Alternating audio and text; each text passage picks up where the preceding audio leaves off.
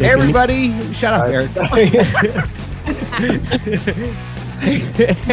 Hey everybody, welcome to another episode of Wild Wild Will. We're going through all the Will Smith movies. Mark, Lily, Eric here.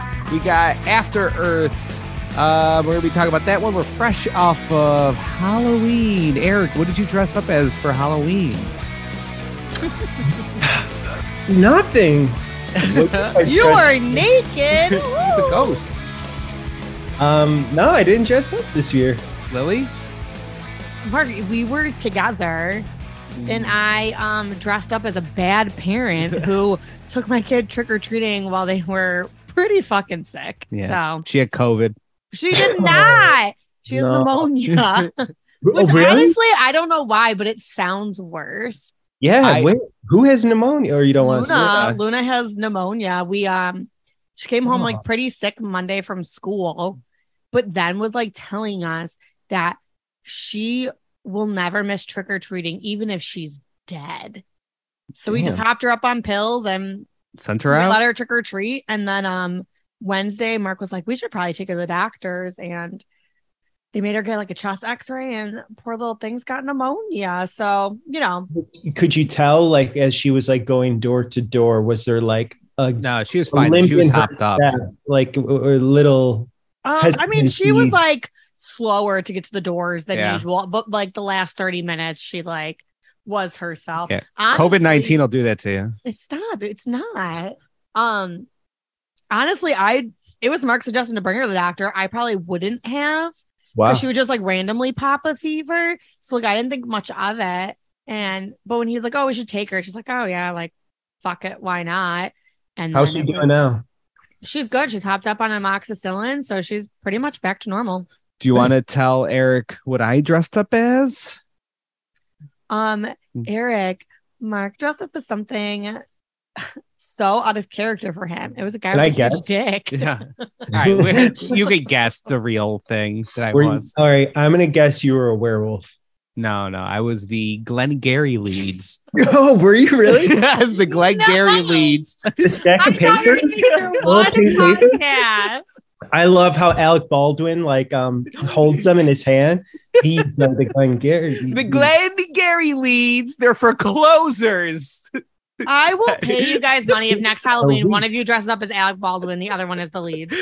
Oh my God. Can we watch that this Saturday outdoors? Please. Can we watch Glengarry? I'm going to say yes. Yeah, we can watch it as you watch me throw myself into the fire. That has to be the worst movie to watch in a group setting outside. just talky. Dude, it sounds. All right. Fucking kill me, man. So we have the movie After Earth, a concept created by Will Smith, written by M. Night and some other It was not dude. written by M. Night. And some other guy. They both wrote. No, M. Night tried to make a screenplay of it to get more acquainted with it and was just like, never fucking mind, and threw it to the writer. I mean, he did not. He has a writing credit. He shouldn't. Guys, I have to. Oh, keep going, Mark. Yeah. Oh, that's what I was going to say. Yeah. And then directed by M. Night. All right. We already know. Well, let's cut the bullshit. This is going to be a long podcast because I have a lot to fucking say. I probably don't have a lot to say. Honestly, it might be a short podcast, but I believe in you. Here's what I'm going to say. I've been up for 36 hours straight. Do we want to talk about that before we get into the podcast? I do. Yeah. Why have you been awake for so long? Which it's pissing me off because this is the podcast I was born to talk about, man. Like I was ready for this. And now I might be a little fucking loopy and maybe my thoughts might not make To sense. be fair, you're loopy most podcasts. Like I'm pretty sure we were talking about your erection last time. Wait, what? I don't know. My mom texted me. She's like, you guys talked about penis a lot last time. And she was what like, was their last movie? Men in Black 3. We talked about penises in that one? She said that she just like, it just hit her while she was listening. Just like, man, they've mentioned penis a lot. Can we just get into why Eric's on a Coke binge right now and up for 36 hours? Dude, it feels like a Coke binge. Okay, check it out. Ready? For the uninitiated, for the past 2 years, this dog over here gave up caffeine. That means no fucking coffee. Well, let me backtrack. Basically, I gave up coffee and caffeine. I was a psychopath who fucking made a French press in the morning, lunch, night. I would drink a cup of coffee as I was going to bed. Like, I would drink coffee constantly and I was able to just function. But what was happening is like, I always felt anxious or tense or fucking crazy. So I'm like, I need to maybe like relax on the fucking coffee. So I went cold turkey. The last 2 years, dude, the first 2 months of going without coffee, like it's a nightmare because you get to a point where I couldn't start my day without coffee. Like if I got to work, I needed to be drinking coffee before lifting a fucking finger. And it was really fucked up. So anyways, quick coffee, no caffeine. Obviously it's like, okay, I'm probably getting hits of caffeine from the little Hershey's bar. I mean, here and there, but I'm not getting that full cup of caffeine. I'm not doing energy drinks. I'm not doing any of that shit. I just totally deplete. How much chocolate are you eating? Yo, I'm looking at a bowl of Hershey bars. Here's the thing. I can't talk. I just ate 2 Milky Ways in bed. So you're okay, Eric. So the first year, I just stayed away from coffee. The second year, I picked up decaf and I like decaf. It's great. It's the ritual of still getting that warmth, all that good stuff. Last night, for some godforsaken fucking reason, I had my first large cup of caffeine coffee at 7 p.m. last night. Was it Dunkin'? No, it was like a weird Italian bakery. Not a weird Italian bakery. It was really fucking good Italian bakery. But I was feeling super groggy and I was just like, I need just like coffee to get. I mean, it's 7 o'clock at night. You should feel a little groggy because you should be like getting ready for bed the next few hours. I know. And this is where the madness starts because I drank that coffee and literally at midnight last night, I was in bed and I'm like, I am wide fucking awake. No. And I did not go to sleep all night. I stared at the fucking ceiling and the sun came up and I'm like, I did not sleep tonight. This is fucking bad. So I've been up for a minute. What's the math on that? If I woke up at 8 yesterday, then I guess you're right now would be 36. Yeah. Yeah. So anyways. Have you taken another drink of coffee though, because you've been awake for so long? No, and here's the thing. I want to take a nap. I was going to take a nap today before the podcast, but I'm just going to push through. So I might be a little fucking out there. Dude, you're going to have such a good night's sleep tonight, though. Oh, I can't wait. So what possessed you to finally get a coffee? So here's what it was. I was meeting up with friends. We were doing a study hall kind of thing. We were all working on our projects. I knew it was going to be a study hall. I took like a 15-minute nap yesterday, but do you ever see, maybe this is not good because technically I did sleep a little bit. So I'm not surely up for 36 hours, but I took a 15-minute nap like around 6 o'clock. And have you ever taken that makes those you naps feel like where you shit. come out of it and you're that will make you feel like shit. Yeah, where you're like, holy shit, that actually did worse. That's like way too late in the day. Like that, you just feel like garbage. So I felt like complete garbage. And I'm just like, what's it really going to do if I just have a little caffeine just to get a little pep in my step? And I'm here to tell everyone caffeine actually works. I did not go to sleep. You would have been better off even having just like a small soda. Like, Jesus. You know what? I blame your friends. I'm calling them out. None of them listen. You know what? You're having a study hall. Why would you let our man drink a little caffeine that late at night? Be better friends.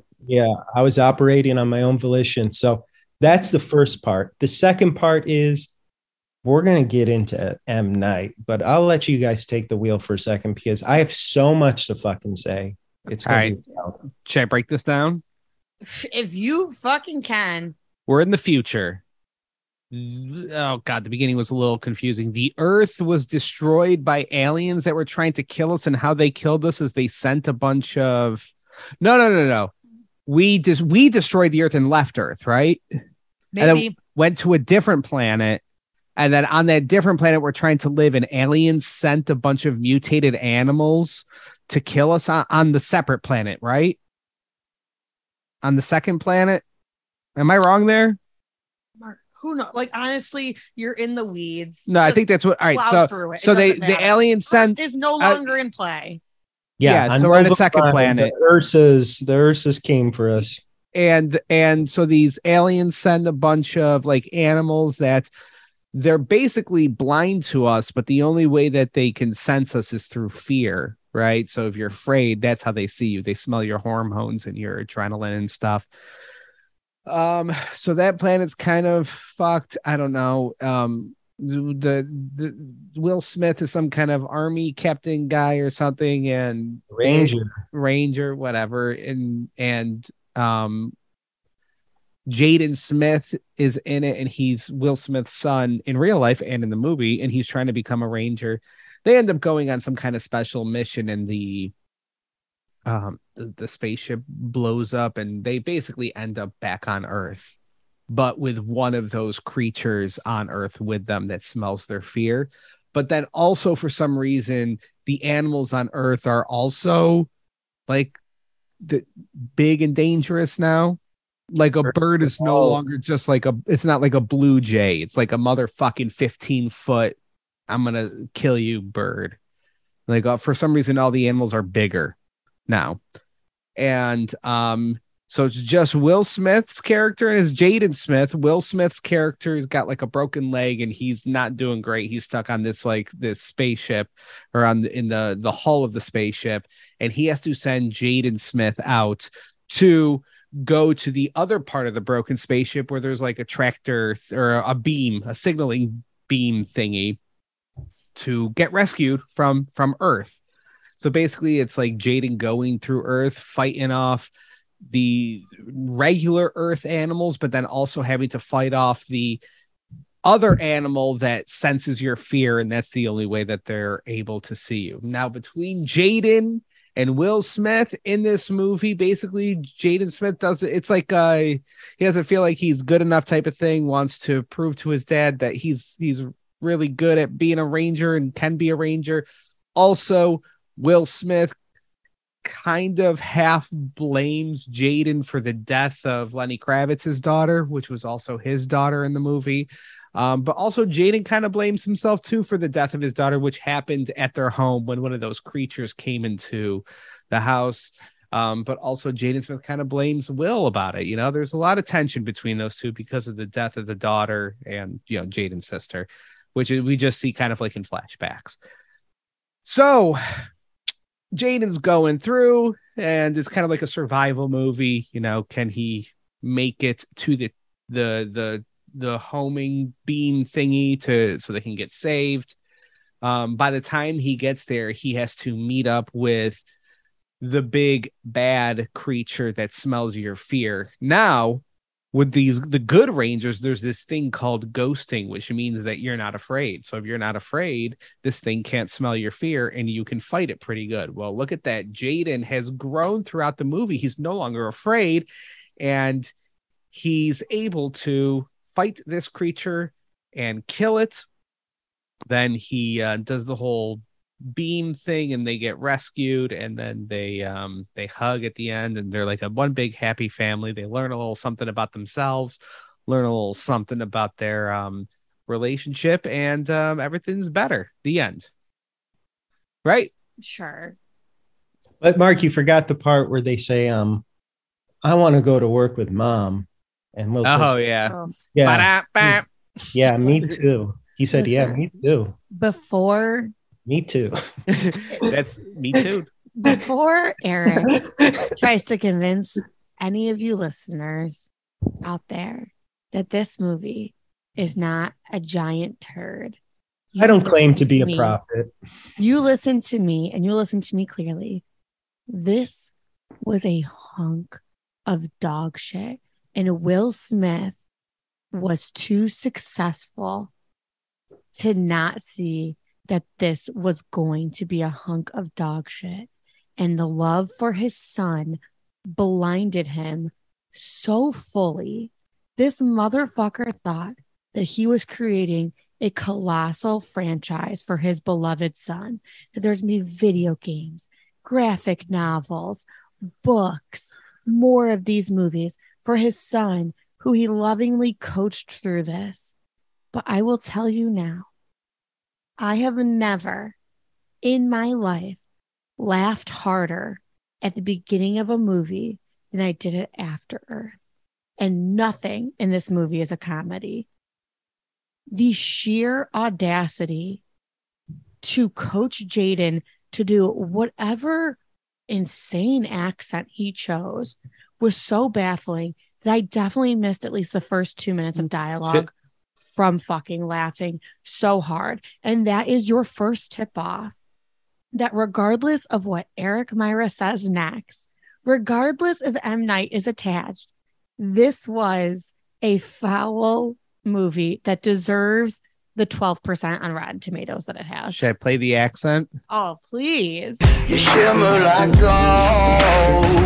Now, baby, let's rock. Is this Jeremy Renner? Jeremy Renner, baby. Main attraction. You get all the reaction. Okay, here's the After Earth Well accent. It's the after. God. Here's Jada doing the After Earth accent. Like Renner No, again. I wish. Problem. But in the field, you collapse. I'm not advancing you. You may try again next year. Sir, I am dedicated, have studied, and consistently display conduct becoming of a ranger, sir. I request that the commander reconsider his assessment, sir. It's almost like Gregorian chants where I feel like 3 different voices are coming out of his vocal cords at the same time. It sounds like a mid-Atlantic accent, but somebody that's hard of hearing trying to do it. Right? Like where it says I don't know. There are like moments where it wavers into like a very Italian Brooklyn accent. There are moments where it's like he did like Ka from Boston, Mid-Atlantic. Dedicated, have studied, and consistently display conduct becoming of a ranger, sir. It is so inconsistent throughout the whole movie, which like, of course it is, because it is such a bizarro accent that you couldn't do it. You couldn't do it accurately throughout an entire movie. Yeah, what? Was it a made up accent? Is that a true accent? Is No, that like a that's- Baltimore? There's no one who has that accent. Like, It's a choice. I feel bad because you can tell that like Captain Guy is doing it a little bit. Will Smith is doing it a little bit.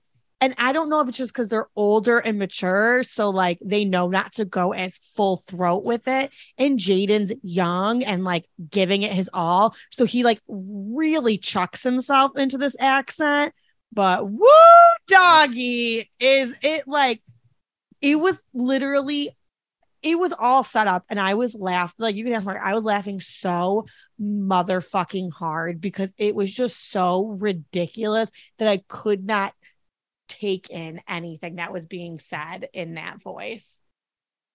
And that, ladies and gentlemen, is the fear talking. When you can ghost like me, you can appreciate the future accent or whatever, or whatever the fuck it is. Eric's gone ghost because he killed him. I'm ghosted right now. No fear.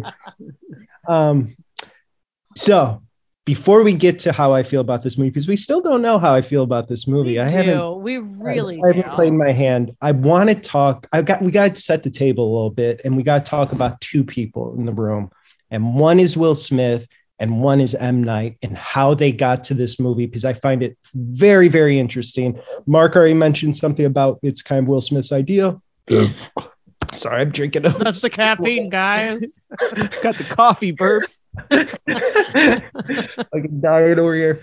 So it sounded like your skin just fell off your body. That wasn't even a burp.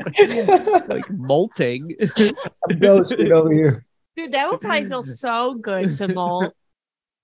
As Mark had mentioned, Will Smith was in a position where he was trying to do a project with Jaden, and what was happening during this time period, it was very much he was trying to make both of his kids pop, right? He was already doing that with Jaden, with the Karate Kid, Pursuit of Happiness, all that shit. But now it was like, we need to make the movie where I literally pass the blockbuster torch to my son. And he inherits this franchise, but also inherits like blockbusters, right? He's going to become the face of like summer movies from here on out based on the success of this film. Also, at the same time, Will Smith is dabbling in a lot of religion, if you catch my drift. And one of the main, that's one of the main religions, Scientology. And when you watch this film, there's a lot of Scientology in it, like a lot. Like the that whole, everything's a choice. right. Fear is a choice. How do you handle yourself in a stressful situation? I'm not an expert in Scientology. So what I recall is I remember reading an article where someone's like, oh, like a mother, if their son like falls off their bike and like breaks their leg, you don't want to come out running out the door, be like, oh my God, what happened? Your leg. Oh my God, we got called, blah, blah, blah, blah. As a Scientologist, you kind of want to run out and be like, it's okay. I've alerted an ambulance. The ambulance is on its way. We're going to get you to the hospital, because they believe, again, Also, I don't just know. good parenting. It's like the trauma stuff, right? If you're screaming, if you're freaking out, then the child's freaking out. And then you inherit this like trauma that's like in you from billions of years ago from aliens or whatever. Okay, And but so, also in Scientology, you get to a tier where you should be able to self-heal. So yeah, absolutely. So, and again, I don't know a lot about it, so I'm not trying to use this as a platform, but that's kind of where Will Smith was, in this place of like, I need to make Jaden a star. I'm also dabbling in religions and stuff. And he was popping Scientology. I think at the time he was like donating to Scientology. And a lot of people are like, oh, is he now a Scientologist? But he just kept claiming he was like a person of all religions. Like he didn't follow he's one. never fully come out. Well, speaking of the Scientology thing, did you hear about cheerupwillsmith.com? What? No. Okay. So when this came out and it got shit on and everything, and people started pointing out the Scientology stuff, like Eric's saying, there was this website that popped up, cheerupwillsmith.com, and there was a bunch of flyers being put out in Manhattan that basically told Scientologist members, this website said it as well, that you need to watch After Earth a minimum of 3 times, then upload positive videos for Will Smith on that website. Cheerupwillsmith.com. Ended up being these 2 comedians that did it. No. Yeah, I think people really do it. That's kind of Yeah. awesome. And I guess I have to watch it a third time. The Church of Scientology got like really pissed at them. These 2 comedians, they've also previously pretended to be Time Warner Cable representatives, and they'd go house to house asking people if they can make their service worse. That's They classic. would just film themselves going, can we make your service worse? That's classic. Cable guys. That's pretty Oh, that's awesome. All right, so Scientology, he's dabbling in this stuff. He's dabbling in stuff. He wants to Also, get he's paid in. like, he had just done Men in Black, but he had taken a hiatus Yes. from Big acting. And this isn't just a Will and Jaden movie. Jada is also a producer on this movie. So Ooh, like they were it's- also going through weird times then too, where they're constantly fighting accusations of like infidelity or open marriages. Yeah. Oh, I didn't know that Jada was a part of this. So yeah, so it seems like a big family affair, which makes sense because at the end of the day, like parents are going to push their kids into like the craft or whatever and get them from the camera or whatever. Especially if you're someone like Will Smith who wants his family to all be stars or whatever. It's like, why not be like, hey, I'm going to put you in a big summer blockbuster. Here you go, kid. He feels like he has the formula. He's had 15 years of just bangers. So like, I get it where it's like, oh, I have the formula. You love your kid. So why would you not be like, okay, like, let me do this for you now also. And from what I recall, and you guys might have the better detailed notes, Will Smith came up with the premise of this, but originally it wasn't the sci-fi idea. It was going to be like almost like Hatchet, right? Where it's just like plane goes down in Alaska and I'm pinned to the fucking pilot seat and I'm all fucked up and the pilots are dead and Jaden run out into the Alaskan wilderness and find help and get back. It was supposed to be Which like a honestly way sounds good. Which I haven't done the research to know what changed there, but I'm wondering if it's at the same time the Scientology thing's going on, which Scientology has a lot to do with science fiction because of Battlefield Earth and all of that. I wonder if it was like a weird crossover thing where it's like, well, maybe we can make it futuristic, tie into this stuff. I read too that like his thinking was like they had like that basic idea and they're like, oh, this story's so good. We could make it even bigger because Will Smith was really like legit thought there'd be graphic novels, comic books, Right. interactive video games. So I think if it had stayed kind of like Hatchet level, you couldn't do any of that. I think he envisioned this being a multimedia platform. Like, I feel like he almost thought like this was going to be like their like Avengers. You know what I mean? Like their like small, huge franchise that Jaden could play in, because, you know, I guess he's like that good age where it's like video games and comic books and graphic novels to like market him into. So I think that's why it took that leap from more of just like a grisly, like camping story to more outer space, because you can't really do multimedia platforms with, you know. Say you do the grizzly camping story, place Will and Jaden with Chris Tucker and Jackie Chan. Oh, Okay, a Rush Hour. Chris How- Tucker's out in the wilderness of bears attacking him. Okay, that would be pretty That's solid. fucking You can't awesome. swipe at a black man. Okay, Something like you that. shouldn't That's do how that Chris Tucker voice. talks. I know, but you All right, I'll do my Jackie Chan then. No. Okay, but could Absolutely you not. imagine like a grisly camping accident movie with M. Night at the helm? That would have probably been a pretty dope, scary movie. Well, can I bring up? This is what I was thinking about M. Night, because I think we're all M. Night fans here, Eric definitely rented out a theater during COVID so we could see Old. and I think I like looking at where M. Night succeeds and where he fails, and like M. Night's, he had his peak success, like we'll say a couple. Wow, I mean, I guess his peak success might have been Sixth Sense, and then he was kind of riding that wave but he's found a nice niche now where he had a ton of failures, and he's found a nice niche of where just like he can come up with these, what is it, like he does like high concept movies, right, where it's like, here's an idea, we're just going to base it off that idea. What if there's an island where people just grow old real fast, right? And it doesn't have to be the biggest fucking thing in the world, but it's like an M. Night movie, and he's got his people that go see it.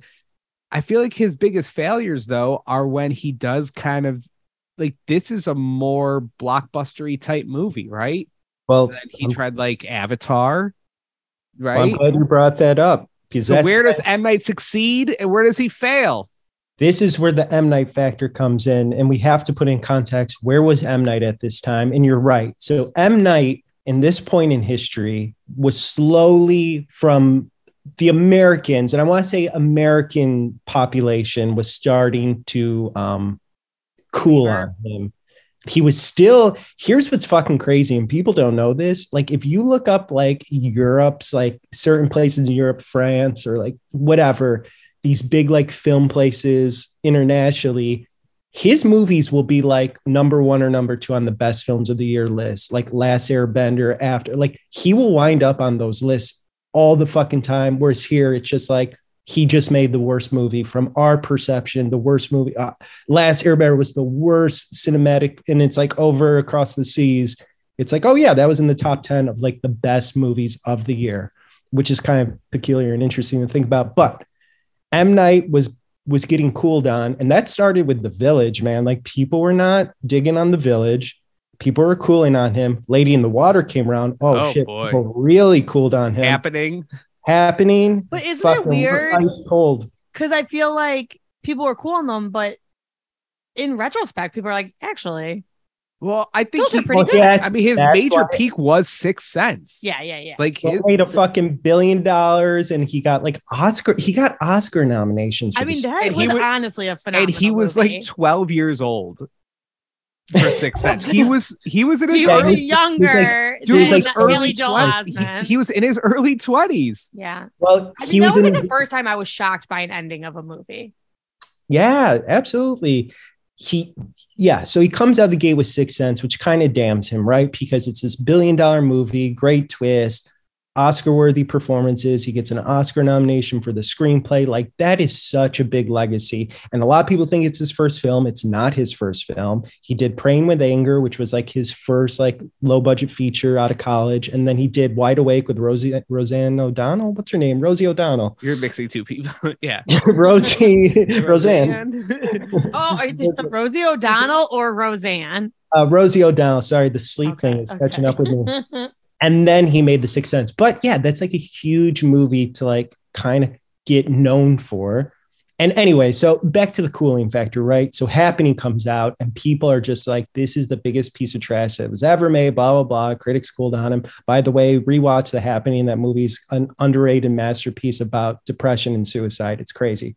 After The Happening, he had to change gears because people were kind of like, this whole high concept horror shit is not working anymore. The twists aren't working. We don't like it anymore. So he was announced to be the director of the live action Avatar: The Last Airbender film, which we have to get into that because that movie has so many violations in terms of like whitewashing the cast, like disrespecting the source material and being like a god awful script.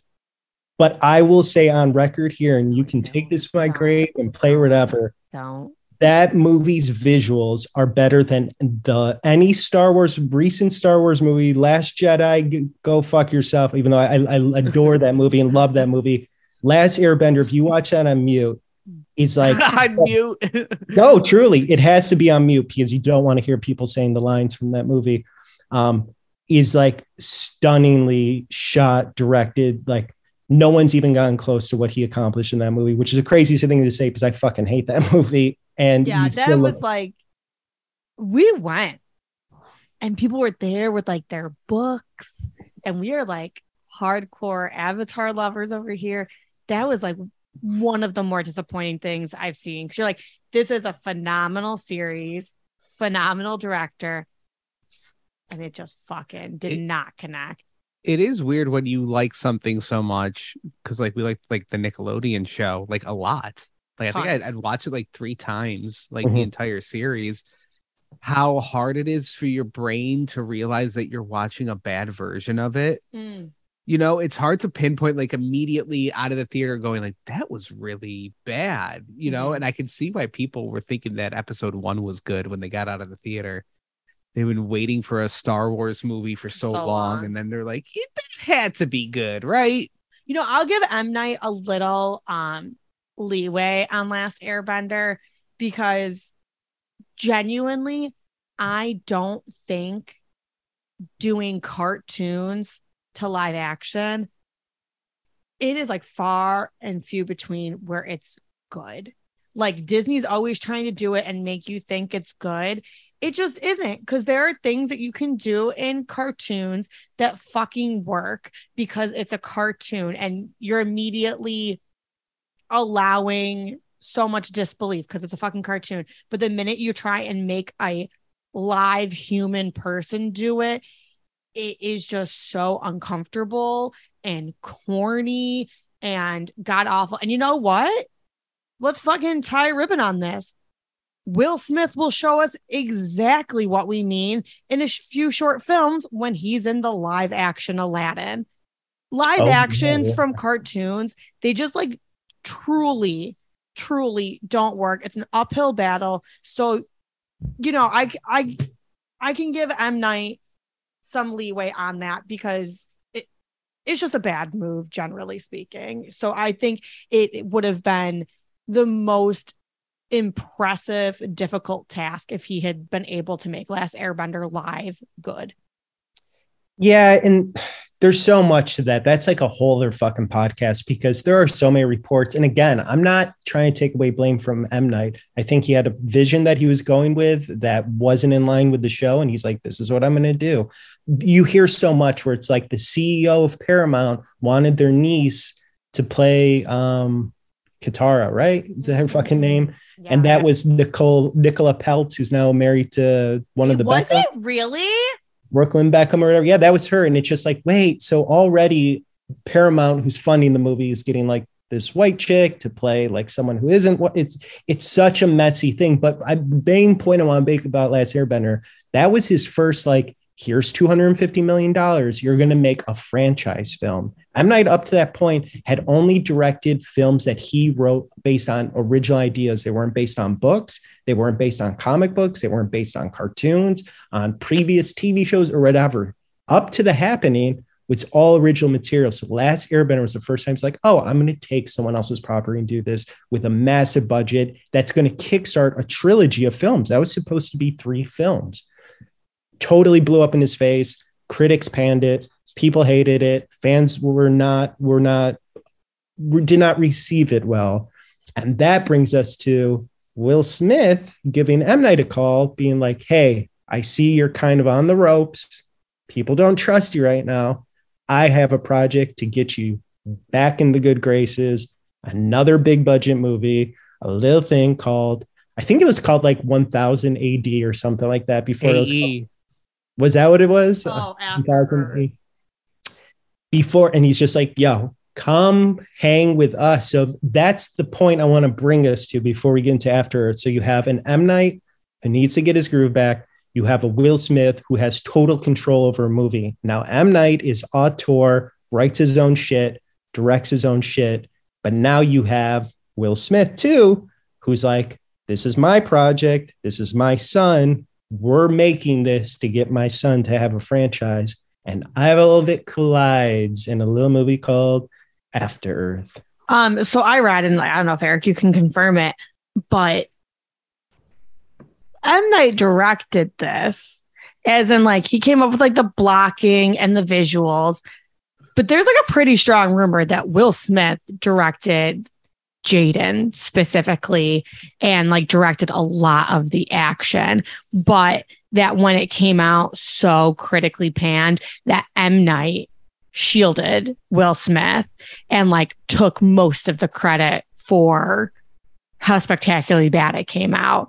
But that people are saying behind the scenes, Will was directing a lot of the movie and a lot of the pieces of the movie that did not go over well, because people across the board are like, visually After Earth is really, really beautiful. But the rumor is that M. Night didn't really direct like the action and the acting portions of this movie, which would also be weird of M. Night. Because again, like you said, like he's only done like original work, and this is his first movie that he didn't make an appearance in. Like that, like as much as this is like an M. Night movie, it is like a very weird one where he was not himself in it. Yeah, and here's what's even fucking crazier. So what year was this? 2013? Yeah. This was 10 years ago, right? This was at the time where celebrities were still weird about joining Twitter and shit, right? Like celebrities weren't showing up on social media platforms. It's a norm now. Everyone's on fucking social media. But back then it was a rarity. And because M. Night is one of my favorite directors, I think he's phenomenal for him. Yeah, you can quote me on that. He had just started Twitter, and because I always kept my ear to the ground on anything he was working on, I always had the scoop. Dudes, I guessed the ending to Split before it came out. You can quote me on that. Did you really? Hell yeah. Because I'm a psychopath. So he had just started a Twitter account for this, and he had started posting images from the production, like, oh, we're in Costa Rica, we're shooting or whatever. And literally one of the first images he posted, which you can find on Google, is an image of him doing the classic like director's hands. So it's an image of him, Will Smith, and Jaden, and they're filming a scene. And it's M. Night doing the director hands, like his viewfinder, right? Looking through his hands, figuring out what the shot is. And just to the left of him is Will Smith doing the same exact thing with his hands up, and Jaden like looking at both of them. And the tweet that M. Night put is like, no, Jaden, pay attention to me. Oh, shit. No. But here's the thing. In retrospect, that sounds like, oh, is that shade? No, I think that was just kind of like, oh, this is like kind of a funny behind the scenes. Like dad's on the set. I'm on the set. Jaden, over here. I need your attention. We're trying to do this, blah, blah. But telling. Super telling. And it makes sense where it's like, I'm sure that was the case on Pursuit of Happiness. I doubt Will was just like, oh yeah, talk to the director. I'm sure Will's like, this is my son. I'm going to fucking coax a performance out of him. Oh, 100%. And same with Karate Kid. I've done zero research on that. Will Smith was probably every day on set there because you probably need a parent or whatever. And he was probably helping him with his performance there. And Will Smith didn't direct the fucking Karate Kid. And then same with this, where it's just like, yeah, makes sense. Will Smith's on set. M. Night's there to do what M. Night has to do. Will Smith is probably stepping in to help with getting a performance out of Jaden, But I find it so interesting because this is a very M. Night performance that Jaden's giving, which is not easy to like, which is kind of corny, kind of laughable. He's pulling a Mark Wahlberg. Absolutely. He's giving a performance that is easy to make a YouTube video where it's like, these are the reasons After Earth sucks. Jaden's accent? What? Question mark? Can I say, all right, I'm glad we brought it back to After Earth. So I want to say, though, this movie stunk. It was a bad movie. But positive notes, I want to say that in my life here, on this current Earth, wow, instead of an After Earth, Yeah, we got it. I've gone through this life having Jaden pegged wrong. Really? Yeah, I mean, I get like the nepotism is pretty rough, where daddy put you in a bunch of movies. Yeah, but Pursuit of Happiness, Jaden was pretty good. Great. For what this is, Jaden's pretty good. Okay. Like he is. He's not bad. I think Will Smith is also good in this. Will Smith is good in this. I think that the accents are bad, and whoever's choice that was a bad choice. And I don't think the movie works, but Jaden's pretty believable in all of it. Like I feel like that Jaden's like hitting all like the emotional notes that he's supposed to hit. Like he's not doing a Harry Styles and whatever that Dear Darling bullshit. Like Jaden can actually act. Oh, I feel like I thought Jaden was overacting so much in this movie. Like I thought Pursuit of Happiness worked because I feel like there was very little acting from Jaden because he was so young. I feel like Jaden was overacting in this movie. I think some of his issues were just like script wise, where just like, oh my God, he was just like such like a whiny little thing. Like he's supposed to be though. Sure. No, I think Will Smith was good in it. And I think Will Smith could really show off the nuances, and Jaden, I just felt like it was just no good across. I know nothing about acting, but maybe it's like I do see what you're saying, where he was playing it pretty loud in some points, but also maybe it's just because he was the only one on the fucking screen. He's not like playing against somebody. Like I'm trying to think in Castaway, the whole time it's just Tom Hanks going, Wilson! Like he's playing it loud too. And maybe it's just because there's nobody to play against. So you're just like, you have to be the thing on the screen doing something. I think this was almost like a mean film to really thrust him into. We're like, yeah, you're right. He is carrying the weight of it most of the time. Him and Will aren't even on screen together for most of the movie. I don't think this is something you give a newbie actor. And like having 2 movies under your belt is not being an actor. Like I think that's really hard. And I think he was at like a tough age to be the only person on screen, because he's not young enough where like you're still good at playing pretend. He's like that really awkward 14. Like I think this was like a mean project to try and like make him star in, because so much of the weight is on him. And unless he is like an impeccable actor like his father, who it's almost unfair to also have in this movie because he is an impeccable actor, like I think you're fucked. Like this is just tough across the board. All right. And I got just 3 obnoxious things that I feel like could have made this movie better. And I want to see what you guys think. Before you say it, yeah, we're on the Jaden train. I just this thought. I totally understand where you're coming from, and based on this, everything we're going to discuss, I'm not going to be someone. I'll show my hands right now. I'm not here to convince people to like this movie, because this movie's a bad cat, meaning it's a cat that's going to fucking bite you, and you got to fucking like really pet it and get it to like you. This movie takes a lot of work to appreciate certain parts of it, but I'm not fucking delusional. It's a fucking rough go in some parts, but I think there's some really high highs and there's some really interesting stuff going on that I want to tap into, because at the end of the day, M. Night is all about choices that other people don't make. And when he swings and makes choices, it either is fucking laughable, where you're just like, what's up with these accents? But by the end, I'm just like, I would be more annoyed if they had modern blockbuster accents where it's like, Dad, what am I supposed to do? I don't know. I'm making this up as I go along. Grab the shaft. Blah, blah, blah. And then it's just like, do. Grab the laser gun. And just doing quippy fucking Marvel bullshit. I'm just like, this is a bizarre fucking choice that they're speaking very stoically. And they have these like accents that are kind of peculiar. But it's a choice that other people don't make because people don't have the cojones to make a choice. They just want to be like, let's make something that the audience won't be offended by. We need to make the most like cookie cutter horseshit. Sorry, my one I was going to say about Jaden is that we've seen movies in our lifetime with bad like teenager actors. What I'll give to Jaden is that I knew what his emotions were throughout. There was never a time where I'm like, what is he thinking right now? What's happening right now? Is he supposed to be scared? Is he supposed to be having fun? The entire time he's at least conveying like, oh, he's frustrated. Now you could be like, he's overacting this fucking frustration through the roof. I'm totally fine with that argument.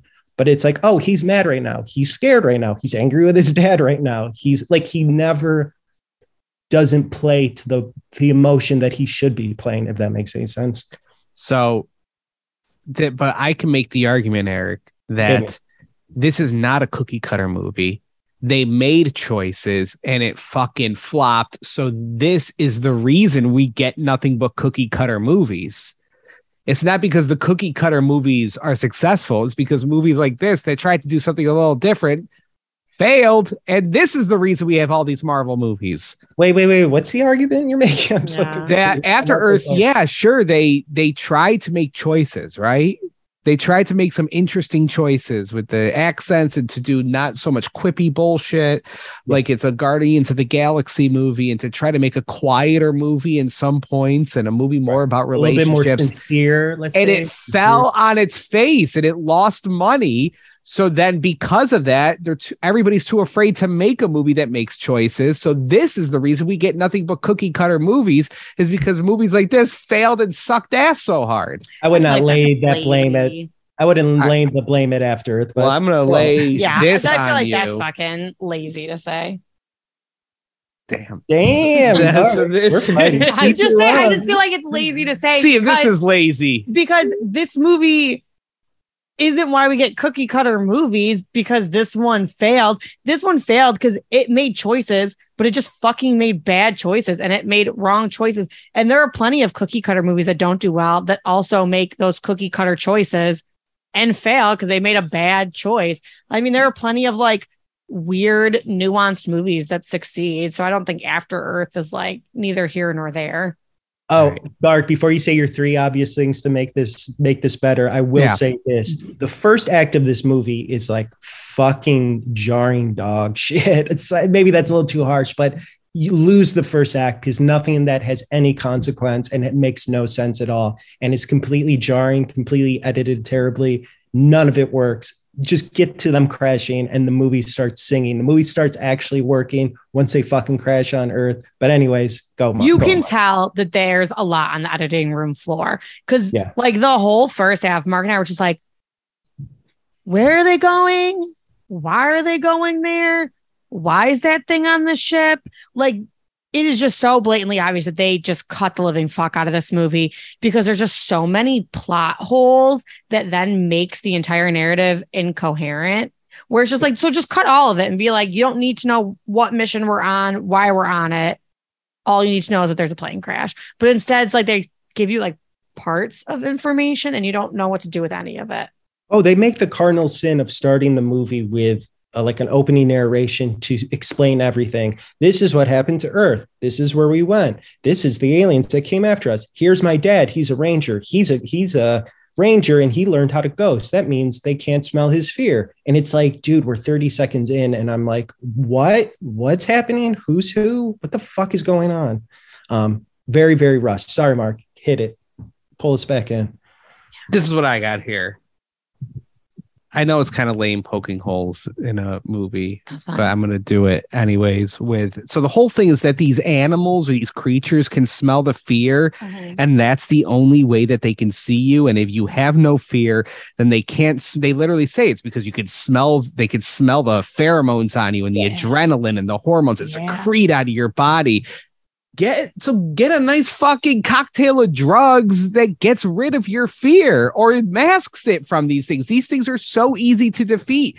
Get 3 White Claw in you, baby. You'll be afraid of nothing. Like, this is the easiest problem to solve. Everybody's a ghost. Honestly, you need a giver situation. Ooh. One person to feel all the fear for all. Whoa. All right. I have an argument against that, Mark. Navy SEALs, with all our drones and our cool guns and all the things we can do to fight people, they're still jacked as shit and have to do like 300 push-ups. And you could easily be like, why they even work? They don't have to do that. They can just, we have planes now and this, that. So I'm going to say that's why the Rangers still have to just not do the chemical thing or wear a suit that doesn't release the pheromones. They have to do it naturally. Yeah, and then they also all come home and have terrible PTSD and a high suicide rate. So obviously it's not working for them. This concept, though, I think would make a really awesome horror film, because I'm trying to think of like, all right, so there's an animal, and the way that the animal kills you or hunts you is by smelling your fear. So in theory, these animals would then evolve to be able to scare us. They have to create fear. Like almost like Monsters Inc. Right? Like the more scared you get, the easier it is to hunt you. So it could do stuff like holograms and like make you like, this could be like a terrifying horror film. Bring us back to fucking The Last Airbender, baby. The fucking spirit world animal that like switches faces. This could be a terrifying horror film. And then Isn't that the plot to it? It doesn't Pennywise like have to like feed on their fear? He has to like scare the shit out of them and then eat them or whatever. But I feel you. Pennywise, the clown from the that's true. I feel you. I totally get it. Also, how come this thing can only smell the fear pheromones? Like, why can't it smell like my pussy's pheromones? What the hell? She must have fucked one of these things. I'm just saying, like, if you can smell the pheromones for my fear, you should be able to smell other pheromones coming off of me. Take a shower. Lily's a ghost. She's ghosting right now. She's ghosting right now. It's called Vagisil. It's called Summer's Eve.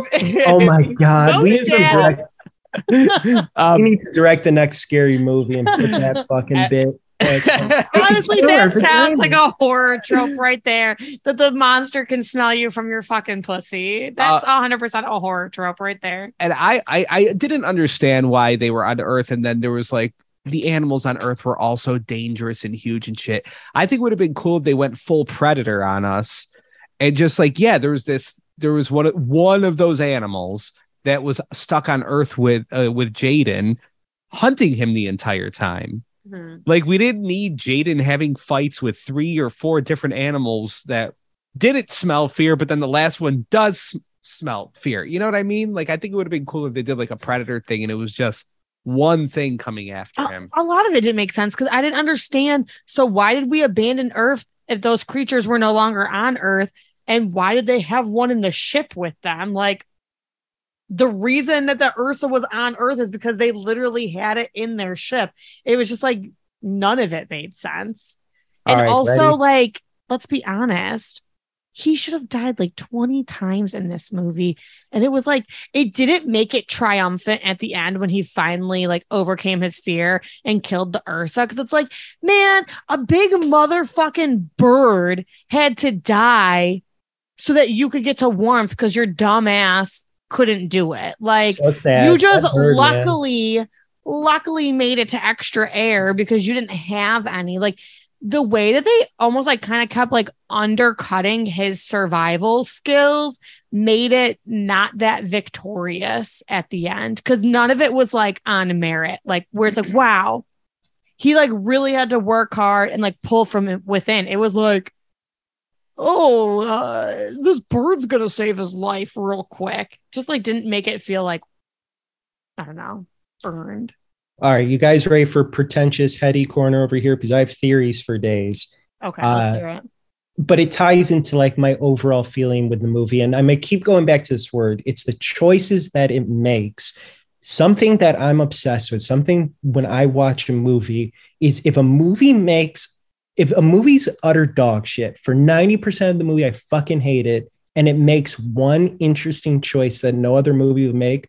I'll come out of that movie being like, yeah, that was 11 out of 10. That was pretty sweet. Like it could be honestly the worst thing about you.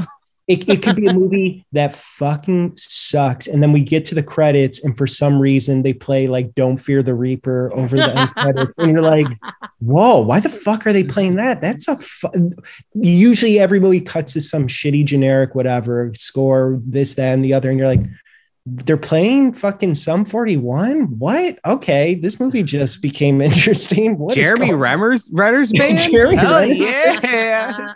Dudes, so Man of Steel, I don't want to get into it because I've reclaimed that movie. I think it's a fucking masterpiece. When I first saw it, I thought I was sickened by it. I was just like, this movie is like numbing, and like I need to get out of this theater. But even though I hated 99% of the experience back then, even though I like it now, I remember leaving the theater being like, yeah, but the bad guy's cape was made out of fur. That's fucking crazy. I've never seen that before. So that's cool. Like that's a choice that someone made that is not the norm. They didn't give him a leather cape. They gave him a fur cape. That's fucking crazy. Okay, I'm in.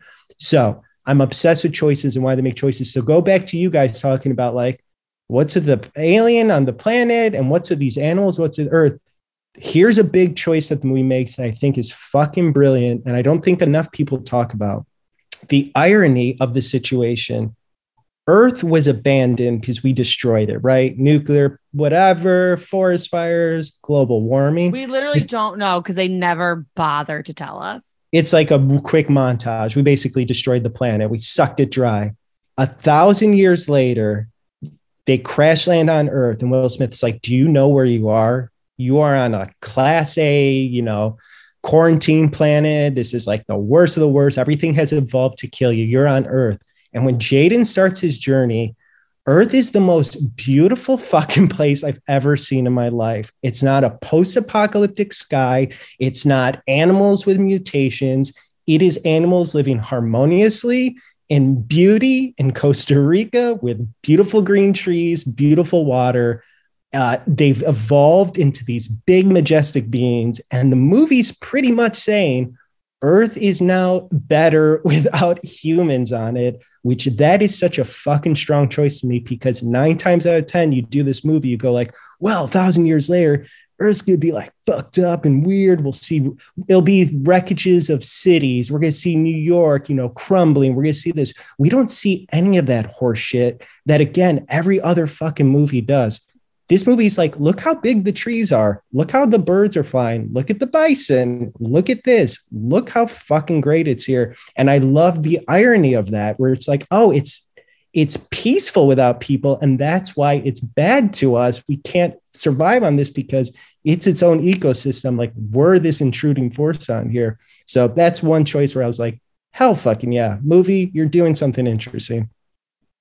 Can I say one scene that I think, and like I could be really wrong, but I feel like it's a choice that Eric would have really enjoyed in this movie.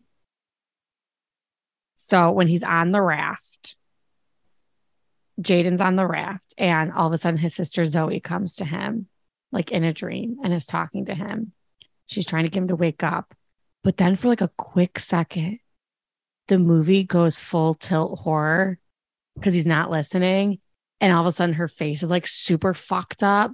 And she's just like very fucked up going, wake up. And I saw that and I was like, oh, fuck.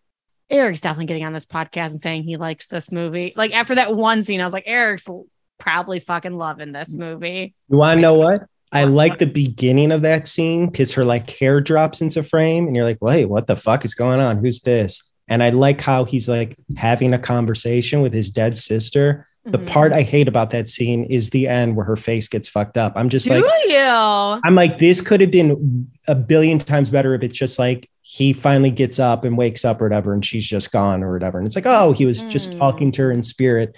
They didn't have to do like the grotesqueness or whatever for like a cheap scare. Interesting. So I wanted, if I'm going into this movie, what is it, 9 years ago, as a big Will Smith fan, I think I would walk out being pretty disappointed at how much Will Smith was involved.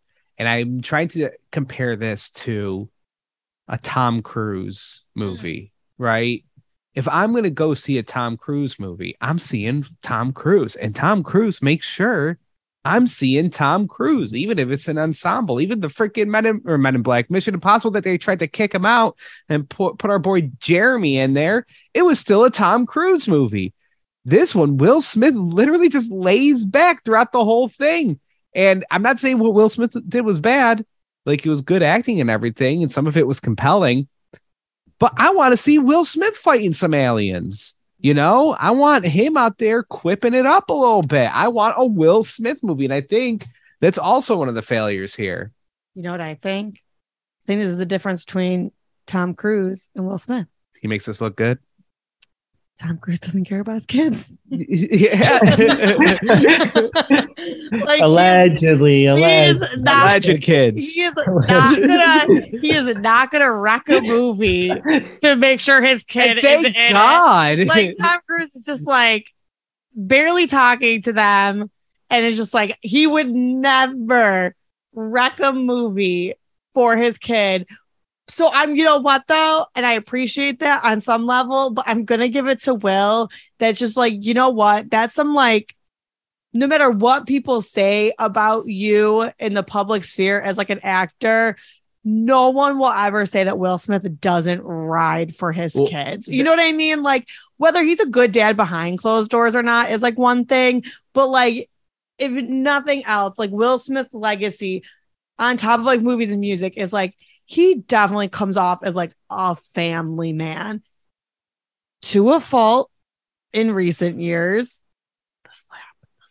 But he, it's someone that you're like, that guy cares about his family, like to a fault. So this movie was about a father and a son coming together, forgiveness, seeing each other for who they are, type of thing.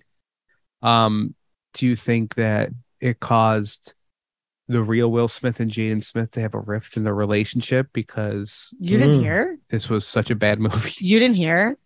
After this movie came out, did Perez have to draw terrible, or something?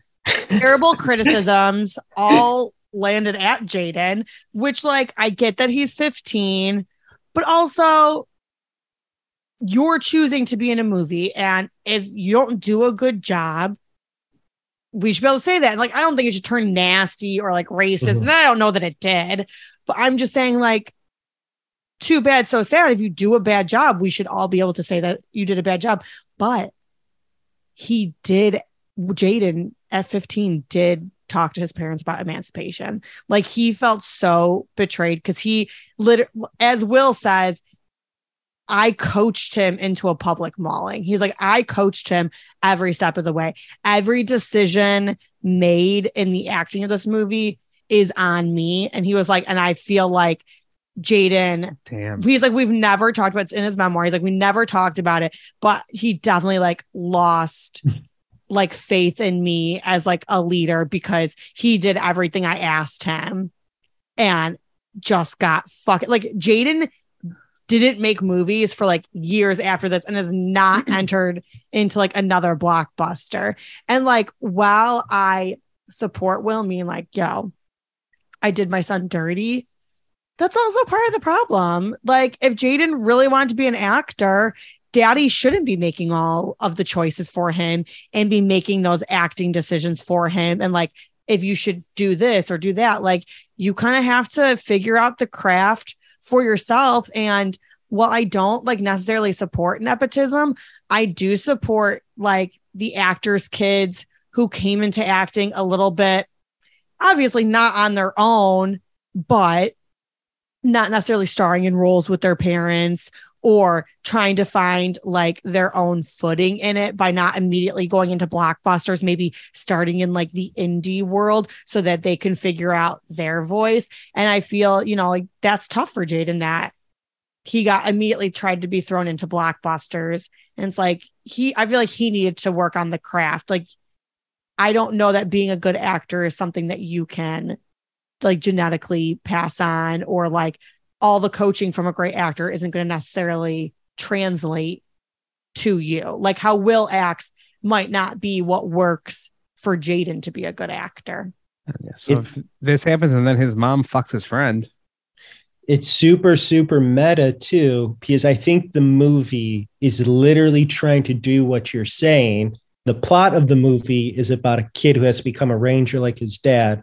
The meta-ness of the movie is that Will Smith wants his son to become the next Will Smith. Mhm. But the even more meta-ness of it is that the real journey that Katai, aka Jaden, should go on is the indie route to prove his worth as an actor. And that would make Cypher Rage, aka Will Smith, finally accept him. So they didn't even learn the lessons of their own movie. They just kind of threw him to the fucking wolves, man. And I also feel like it's one of those things where I think it's very hard. I feel like the Smith family is very public because, like, not only is Will Smith, but like Jada's like successful in her own right.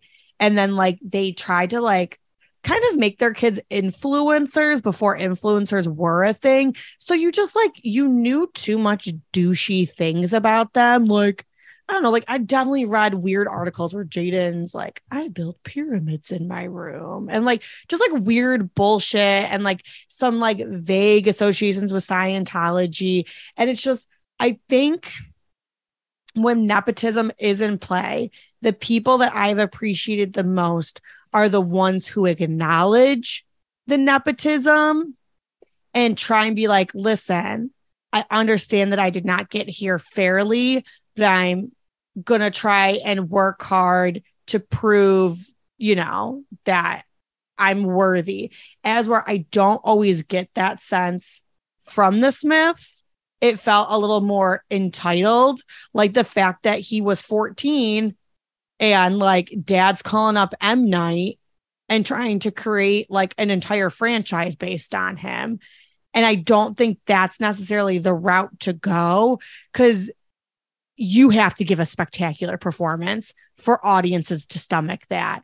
But you give a performance like this, and I feel like the audience is going to be even harder against you because it's like, oh, little rich kid coming in here and the shit's not even good. So I feel like and I think maybe his kids have gotten a little bit better at it more recently, where like it seems like Willow's come in a little bit more genuine into like the music industry as opposed to like whip my hair back and forth. And Jaden's definitely quietly returned to acting, and I feel like that works a lot better where you try and fly under the radar and like acknowledge your place in life and not kind of just like come in bold like, look who I am, you know. It just doesn't work. Audiences don't like it.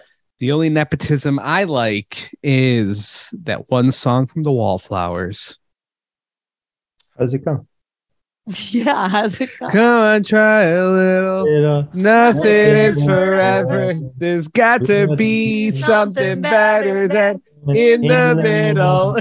Hell, it's around. It's so off. Hey, my headphones. Yeah, that's the only nepotism I like, baby. All right, interesting. It is hard. There's a lot of nepotism in Hollywood, and I get it, but interesting choice. Number 2. Oh, I want to touch on Will Smith because you were talking about how he's just like, you want to see him fucking fighting motherfuckers, and he's just like stuck in this like the spaceship or whatever, wounded. His son has to go out and carry on the adventure that Will Smith would in most movies do the adventure himself, but he can't. He has to bestow it upon his son. This is, I assume this has always been the game plan since the start. Like, this isn't some new thing where it's like, oh, when Will Smith came up with the idea, they were both going on adventure. But when M. Night got attached, the father stays behind, the son goes. I figure the first iteration of the story was always this version, whether it was modern day, the past, the future. It was always going to be son does the adventure, father is wounded. What I find interesting, though, is that such an M. Night move. M. Night is known for taking big blockbuster stars, our Bruce Willis's, our Joaquin Phoenix's, our Rupert Grint's. He takes people that we have a certain idea of what they should be. Let's use Bruce Willis. He's an action star. He's John McClane. He's Die Hard. He he's this big bravado performance. And that's what we're used to. He's a comedian too. And what does he do in The Sixth Sense? He makes him a pudge of a man who's quiet, who's an introvert, who never raises his voice above like a 2.0 decimal. He's always saying his lines in the same kind of monotone, like, you saw a ghost? What's going on? Blah, blah, blah, blah, blah, da, da, da, da. And that's a trick that really works. Oh yeah, Mel Gibson in Signs. It's just like, you're going to do all your dialogue very, very emotionless, very mundane. It's just going to come out that way. And it's a trick that works because he does that with so many people. Take Will Smith, who was just in Men in Black 3, and be like, all your lines are going to be delivered at such a quiet level, and they're just going to be straight ahead. And this is what we're going to do. So it is interesting to subdue the Will Smith character. It's such an M. Night move, which was probably an appeal for M. Night being a part of it, to be like, oh, cool, I can do that to Will Smith because he is stuck in the fucking spaceship the entire time. And I love that performance. I think it's fucking captivating that he's able to just like, he's not doing the quippy, just like, we're going to make this up as we go along, blah, blah, blah. Hey, watch out for that tree. Watch out, Jane. There's a big wolf coming after you. Run, I think run. it's a missed opportunity. I think Will Smith and M. Night really could have done something cosmic together. Like, I think Will Smith is like such like a high tier actor. And like, I know that they'd wanted to work together for a while and they just like couldn't find a project. And it really is like such a shame because it's like, there's no way they can ever work together after this. And I just think they would have been like a dynamic duo together. Now, let me ask you two. This is kind of a heady question. We often compare Will Smith to Tom Cruise because we did the Tom Cruise podcast. Anytime Will Smith works with an auteur director, someone who has a vision, someone who's trying to do something, make interesting choices. When Will Smith did Ali with Michael Mann, he's excelling. When Will Smith does, fucking After Earth, whatever you want to say about his performance, he's at least doing something interesting. But is Will Smith more The Rock, Dwayne Johnson than Tom Cruise is? Meaning, I get Tom Cruise as a brand. I get he has 30 publicists with him and he like can craft the narrative of his life in the movies and outside the movies. But like The Rock is pretty outspoken and upfront about like, I'm a brand. When I sign on to a movie, like we have to hit all my brand management deals. Like I can't get punched in the face in my movie. I have to be holding like 3 Gatorades at all times or whatever. I don't know what the fuck his requirements. Do you think Will Smith comes to this a little bit more of a brand than just like, I'm your actor, I'm your vessel with these big movies, these big sci-fi movies? Maybe, but then he'll do like a King Richard, or he's got Emancipation coming out. Yeah. But I'm talking about the Men in Blacks, the Independence Days, this like, I think when showing up as a brand, when he's in those movies, he's smart enough to go like, oh, I got to be the brand Will Smith. But The Rock doesn't do what he does with like, it's like 50-50. Yeah. I think I'm going to say this. I feel like Tom is closer to like how a superstar used to be, where like Tom's pretty closed off about his private life. He's deeply controlling on his movie sets, like down to like calling, theaters to get like marketing stuff going. Like, I feel like Tom wants a lot more control about how he's perceived and his image, as where I feel like Will Smith is much more open. Like Tom Cruise, you're not talking to him about his family. I feel like Tom Cruise would rather die than be in a movie with one of his children, because that's just, it would be bringing too much personal shit into, like, I feel like the fact that him and Nicole Kidman did movies together is almost like too personal for him. You know what I mean? And it's why they almost made like odd movies together, where they weren't like, they didn't make like a rom-com together. They're making some fucking crazy shit together. But as we're Will Smith, it's like, he's got memoirs out. His wife currently has like show on Facebook where she is airing all of their fucking dirty laundry. You know, he is wholly invested in his kids. Like, he is being filmed constantly. Like, he's done like tried to like host documentaries on like Netflix. I feel like he is much more like the new age superstar, where it's, you know, he's dipping his feet in every medium, where it's like, I do music, I do movies, I'll do TV, I'll do voice work, I'll do, I'll be on Netflix, I'll do Facebook, I'll share about my wife's cheating scandal and become like a mockery and a meme. Like, I feel like Tom Cruise does not want to be a meme ever. And I think he would do a lot to avoid it, as where I think Will Smith is more embracing of like the new culture of how to be a celebrity, where you have to be very, very open. This movie does the thing where it keeps talking about the book Moby Dick, right? Oh, yeah. The whale you have to conquer. Ready for my hot take over here? We're back to pretentious corner with Professor No Sleep. I don't think the analogy here is the white whale is the Ursa that you have to kill. I think the white whale is the spaceship. Let me explain.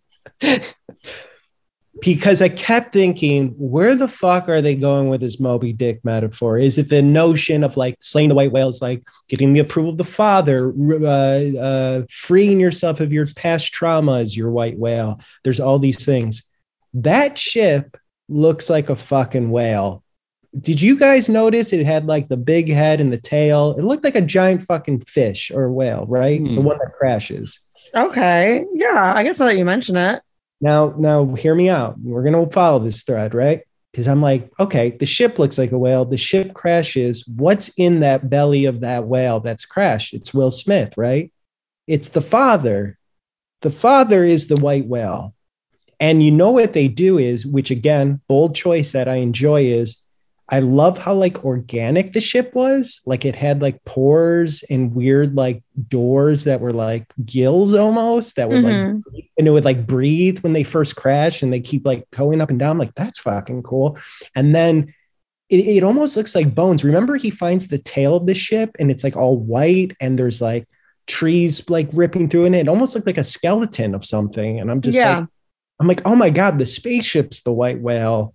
Because what happens at the end when Jaden saves the day, becomes the Ranger, Ghost, a smaller ship picks them all up and takes them off of Earth. And I think that smaller ship is Jaden's whale. He's the small whale. Will Smith's the big whale that crashed and burned. And Jaden's the one who rescues them. He's the small whale ship that gets us out of there. I'm like, does that happen in Moby Dick? Does a little tiny whale save?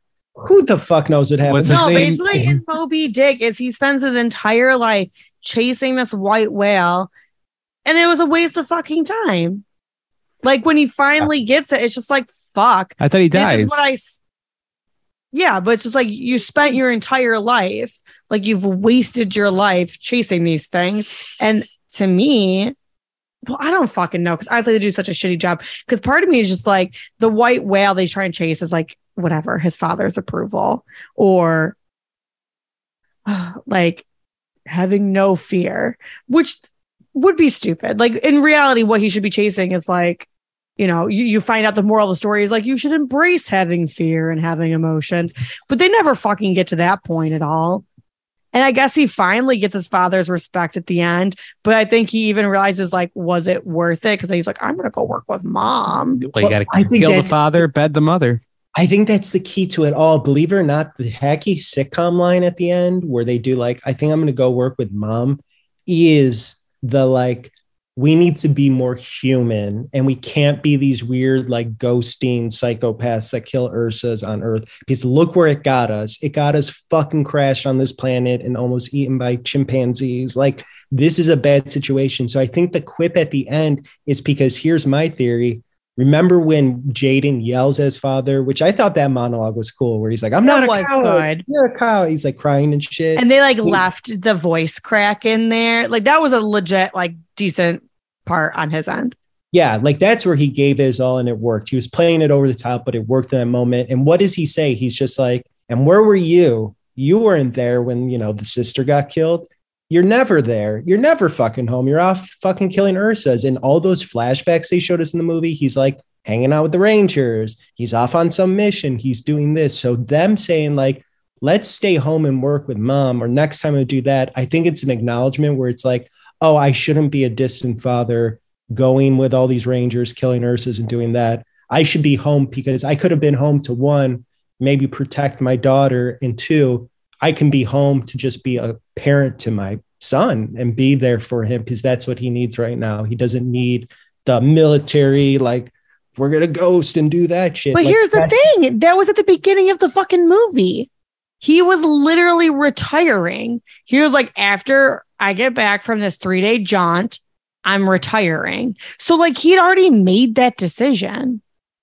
He made the beginning of the movie. In the business sense, but in the emotional sense had he made it, because maybe he was just gonna be that hard-ass dad who's like, permission denied, eat your corn and mashed potatoes, or whatever he fucking yelled at Jaden for not finishing. I think it's just really hard because I think it's like a movie that wanted to like explore grief and wanted to explore expectations, and it just didn't do it very well, and that's okay. Like, it's okay that it wanted to explore bigger topics and it just wasn't the vehicle to do it. Yeah. How I would say it's just like, here's like your prototypical maybe blockbuster of just like, you got to fight the creature at the end. You got to do this. It's the hero's journey, whatever.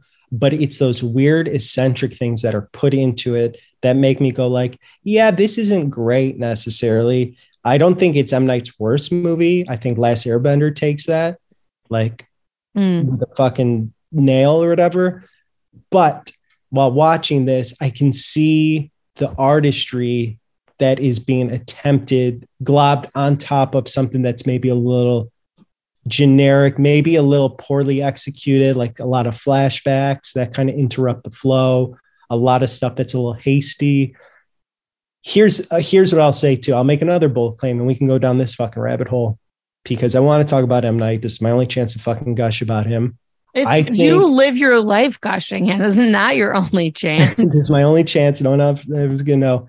I think when it comes to blocking, shot compositions, framing a scene, shooting a scene, he is better than any of his contemporaries when it comes to that. And I know that's a bold statement. People go like, yeah, but he doesn't make better movies than other people. That's fine. You can make that argument all day. And I would probably agree to be like, oh yeah, there's plenty of people who make better overall movies. But when it comes to like these like higher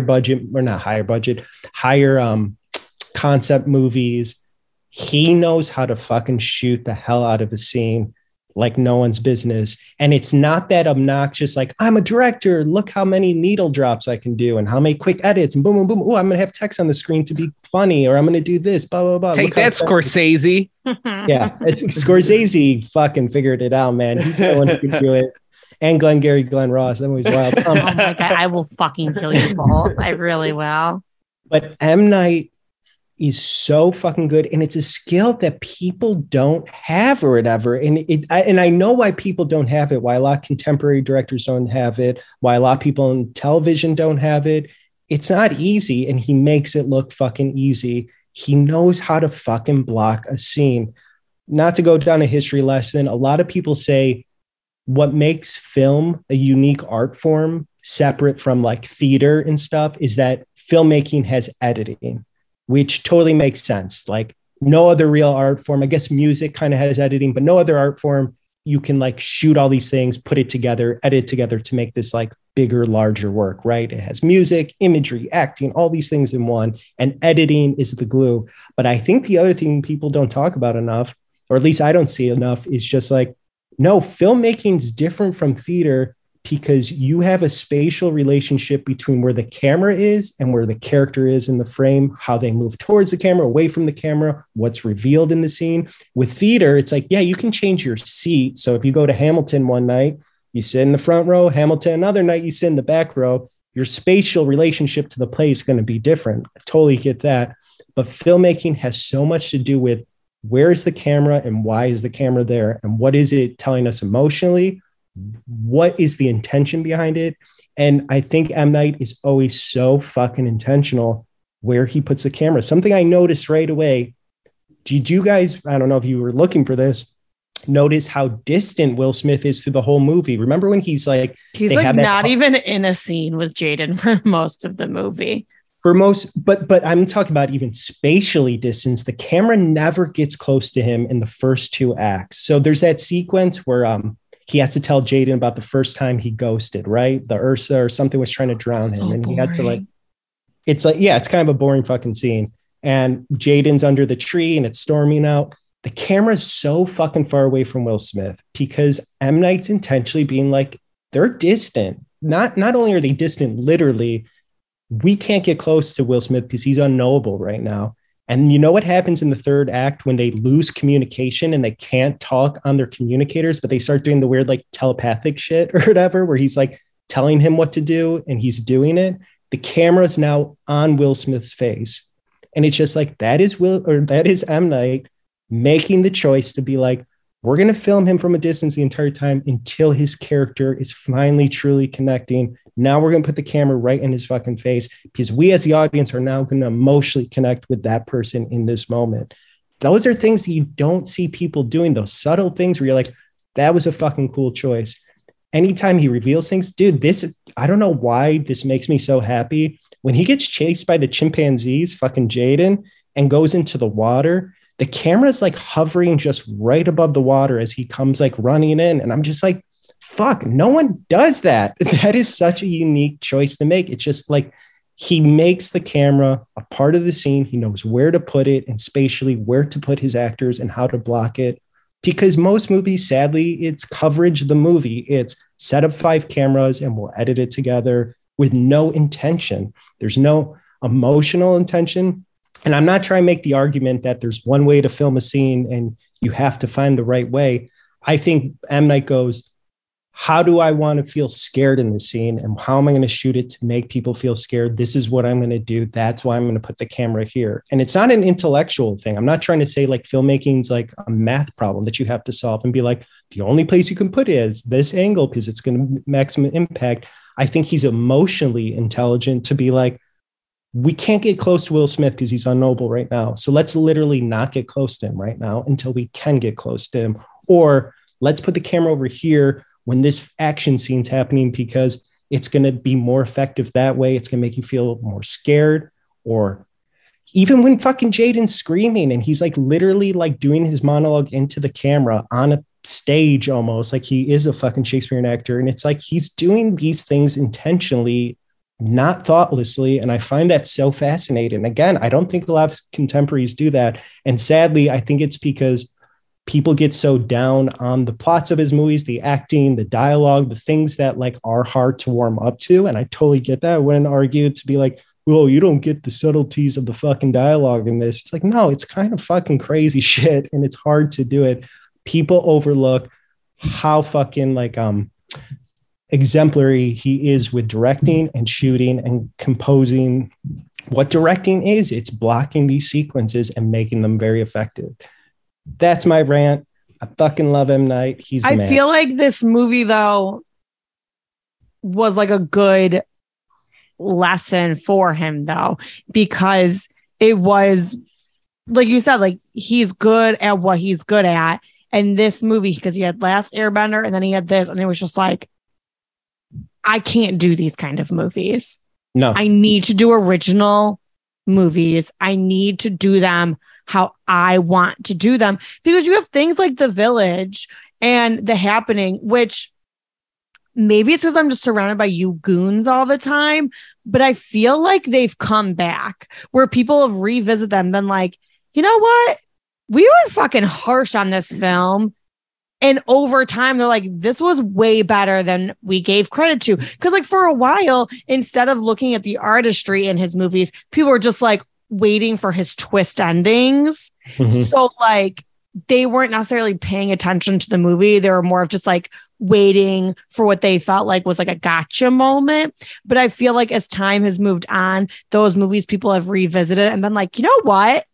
Now that I'm like really watching it, this is fucking dope and this is fucking good. And I feel like making a movie like this and having it bomb so spectacularly just like shows like these types of movies, like these huge Hollywood blockbusters, they're not for every director, because while this has got like an M. Night feel to it, he still wasn't able to succeed in some of the things that he's good at because he, there kind of was like another director on set. And this wasn't his own original idea that he could maybe craft a little bit differently. Because, he got hired by Will Smith to make this film. So I feel like it was probably like a good thing where he then kind of like went back and was just like, no, I need to get back to my basics, not to the world's basics. Because he's like, there's like this tug and pull where part of you is just like, I want to make the movies that like the big studios want me to make. And like, I want to make those like big movies that like the audiences want. But then he like realized like, but that's not M. Night. That's not the M. Night movie. And it doesn't work when you're doing something that's like not authentic to yourself. And so I feel like, thanks Will Smith for helping M. Night to fucking bomb on this so that he could stop putting out garbage like this and get back to giving us shit like The Servant, which you haven't watched, Eric. And as like an M. Night fan, shame on you. I've seen the first episode, which I know he directed, and it was fucking awesome. It is not enough. He's directed a bunch of it. His daughter has directed a bunch of it. That's not M. Night. Nepotism. No, but like Servant is like very M. Night. It is like you should at least finish that first season. I haven't been emotionally fucked up from something in a while, and that first season like just literally emotionally fucked me the fuck up. Like it is phenomenal. Where are my Wayward Pine fans out there? He did that too. First season was okay. Did we finish the first season? We finished first season. Second season sucked butt. To go back to your point, though, I totally agree, because we have to get into the epilogue of this. Like, this movie changed M. Night's career path for the better 100%, because after this movie and this failure and the critical failure and the box office failure and all that, and people, M. Night's the laughingstock again, it's when he stopped working with the studio's money and he mortgages his house and he goes and makes his found footage movie, The Visit, with the grandparents trying to kill the grandkids. Oh, shit. And it's the start of The Visit, which leads into Split, which leads into Glass, which leads into Old, which leads into Knock at the Cabin, which is coming out soon. And it puts him back in the good graces where people are excited about M. Night movies again. And I'm not talking about our inner circle. I'm talking about the internet at large. It's like people are like, cool, he's making our movie. Let's go fucking see it. Because even if it stinks, like, we're excited by it. But I'll say this, because you were saying like he did this movie for the money, blah, blah, blah. I think he's such a good filmmaker that these movies are more important than his personal movies, because it shows that even though he's doing the movie where Will Smith's directing, it's studio money and he has to appease certain brands and do all this shit, blah, blah, blah, blah, blah, his artistry still spills over, where you're like, oh, this is like, I would argue that the second act of this movie, where Jaden's starting his journey, is walking through the woods, doing all these things, has to like administer the fucking shot in his chest and all that stuff. I think those are pure M. Night moments that are happening. And then the first act and the third act kind of fucking lose that thread that he has. Whereas there are other directors who do work for hire films where it's just like, oh, Brian De Palma. I'm not saying Brian De Palma had this. I think Brian De Palma is still the dude where it's like, cool, I got Mission Impossible, I'm going to make it a Brian De Palma film. But I'm trying to think of an example. It's Who's like the one guy that Tom Cruise is always working with? The Top Gun guy. Oh, the guy. Yeah, the Mission Impossible guy, Christopher McQuarrie. Oh, I got an even better one. Colin Trevorrow, who made all the new Jurassic Park movies, right? Jurassic World and so on and so forth. He came from the indie background. He makes his new movies. Like, you can't necessarily follow a thread to be like, oh, this is what he had in his indie movies that came over to this or whatever. It's a lot of times it's hard where directors just like, it's a studio hired film. They're not necessarily bringing what makes them special to the table. Yeah, I get it, man. Sell your soul, make that money. I get it. Yeah, I think Last Airbender and After Earth, for as atrocious they are, and you could argue that they're poorly made films, there is M. Night's fucking hands still all over them, because I think it's so in his DNA to do things a certain way that it's just always going to spill over that way. So I think these films, sadly, at the bottom of his list are more important to study, because it's like, this is why he is a voice. This is why he's someone who... Honestly, I think the reason these two movies don't work for him is because while he still bleeds into it, it's so not his voice. You know what I mean? Like,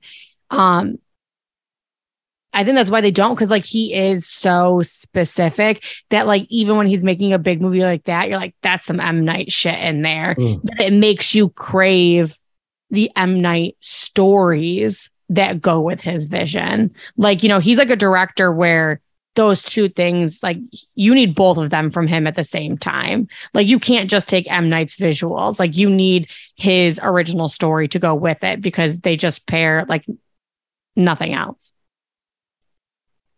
You know what, Mark? I can see you have a million things you want to say. And one of them is, let's wrap this up. Okay, well, we just got to talk about Will, though. Oh, yeah, we absolutely... I know that's a Will. I know this is a big M. Night. Okay. All I'm going to say is, just as much as this was like a learning experience for M. Night, and he was just like, I'm not going to make this shit, Will Smith has had nothing but bangers. And he said that this movie fucked him up so much. He let down his son. I feel like it's the first time he discovered that his formula is not fail proof. It did not work for his son. It did not work for this movie. Like, this is a man who's like mapped out his career, and this was a huge hit, and he said it fucking rocked him. But he also, like, this is just like, honestly, I feel bad for Will. It was a bad time. Fucked up his life with this kid. He found out like his dad had cancer, like the same day he got like the abysmal numbers for this movie. Like, it was just like a bad go. But he said it made me realize like people are still going to hire me for movies. It's unhealthy that I've always just wanted to be number one and like pinned my happiness or my life like on the success of movies. And he said that like moving forward, that he wanted to take more danger in his artistic choices, because once you've bombed like this, it kind of does like free you up a little bit to make, you know, maybe choices that you're like, that's not in the formula. You know, like you can't risk it. As where once you've finally seen a pretty big failure, who gives a shit if you take a risk here and there anymore? And honestly, I feel like I kind of want that from Will Smith, because I feel like the last few movies from him have been very like, I don't know, vanilla, safe. I mean, not that 7 pounds, I guess, was safe, but I don't know. Like, I want him to do something just fucking wild. You know what I mean? Like, I want him in like a deep character piece again. I mean, he sucks ass for the rest of his career. If we're looking box office. Yeah, I'm looking at it. Can we decide? King Richard lost like $20 million. Did it really? Yeah. Got him an Oscar. Can we, Mark, can we, Lily, both, all three of us, can we figure out what fucking films count as what here live on the podcast? Because after I know which Earth, ones. So we're skipping Anchorman 2, right? Yeah. Oh, yes. Man. Skipping Winter's Tale. I don't even know what the fuck that is. Let me get my bearings here. Okay. Yeah, Winter's Tale's a cameo. Yeah, he's not. We're not. I'm doing looking that. at IMDb. For Next one is Winter's Tale. Focus with Margot Robbie. Okay, but you're jumping. You're jumping a little What bit. am I jumping? We're going from After Earth to Focus. Let's see, Mark. Oh, Annie. He's a producer. Wait, you want me to go through everything? Oh, you're right. Okay, Focus. Okay. And then after that, Concussion. Okay.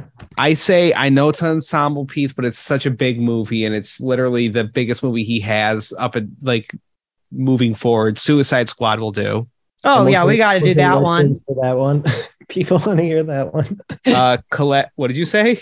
I said we'll actually get listens for that one because it's a movie that people know. Kind of. We'll do Collateral Beauty, Bright, Aladdin. Gemini Man, Spies in Disguise, Bad Boys for Life, King Richard. Emancipation will try to go to theaters, but if we're not able to, 7 days later comes out on Apple Plus. Let's do that.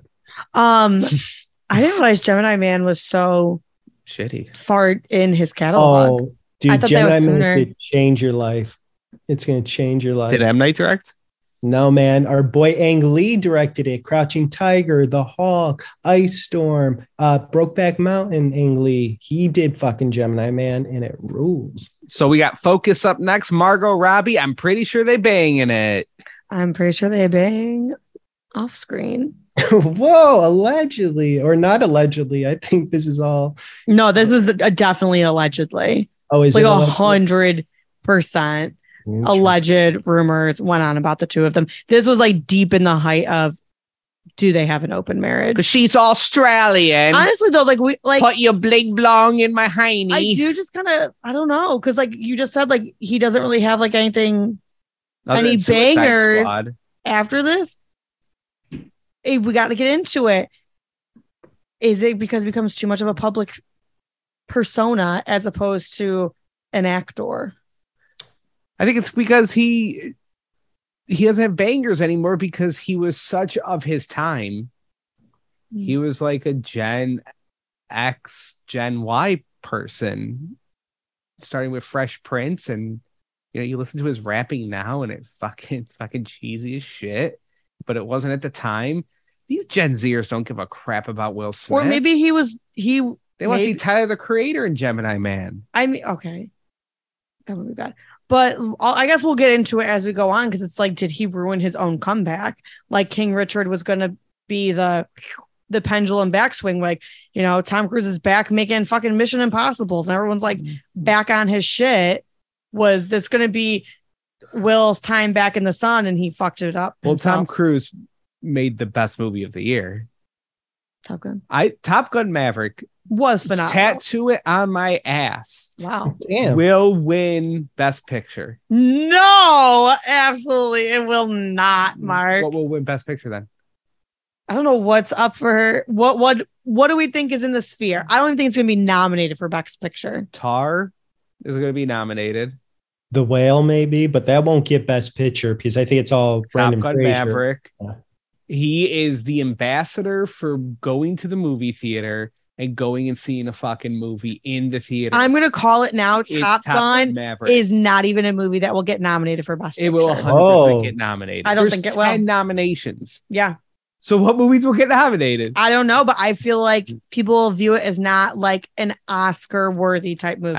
I think it'll get like the Hollywood, bullshit baby. where it'll get like soundtracked or like sound editing. It will win. And if it doesn't, I will kill. You know what? Never. No, you know what? Never got nominated. What are You know what? Like it never got nominated. Eric Myra. Holy shit. No, like, because here's the thing. This is why the Oscars are bullshit. Because you know what made Holy the shit, fucking dude. film industry a fuck ton of money and like never got any nominations outside of like music was fucking the Harry Potter franchise. Like, sorry. Top Gun Maverick was fucking phenomenal. It was no Deathly Hallows, let alone part 2. That movie was so colossal that on the fucking promos, they didn't even bother writing Harry Potter. They didn't bother writing Deathly Hallows. All they did was write the fucking date. It was that colossal. And they didn't even bother to give it like a fake nomination that wasn't going to win. And that fucking entire franchise brought in so much goddamn money. So it's like the Oscars are full of shit. They don't care about that kind of shit. They want like their pretentious shit that's going to make them feel good. Top Gun Maverick was great. It's not getting, it is in no way getting a best film. All right. Here's the thing, Lily. I never even considered that being an option. Like, because I don't really think about like what the fuck's gonna be nominated at the Oscars. Now that Mark has said it, I'm kind of leaning with him. I think it might go all the way because I hope you guys end up with so much egg on your face. No, Eric just doesn't want to die. He has to coach for it. All right, we got to go. Also, Tom Cruise doesn't care about awards ananymore, so they definitely aren't going to give it to him. Oh Lord, have mercy. All right. What's next? The Focus. Focus. We need to. Everyone Right. focus and watch after 3 times, right? And then go to that website. Mm-hmm. Yeah, your life will be saved. Does it make Will happy?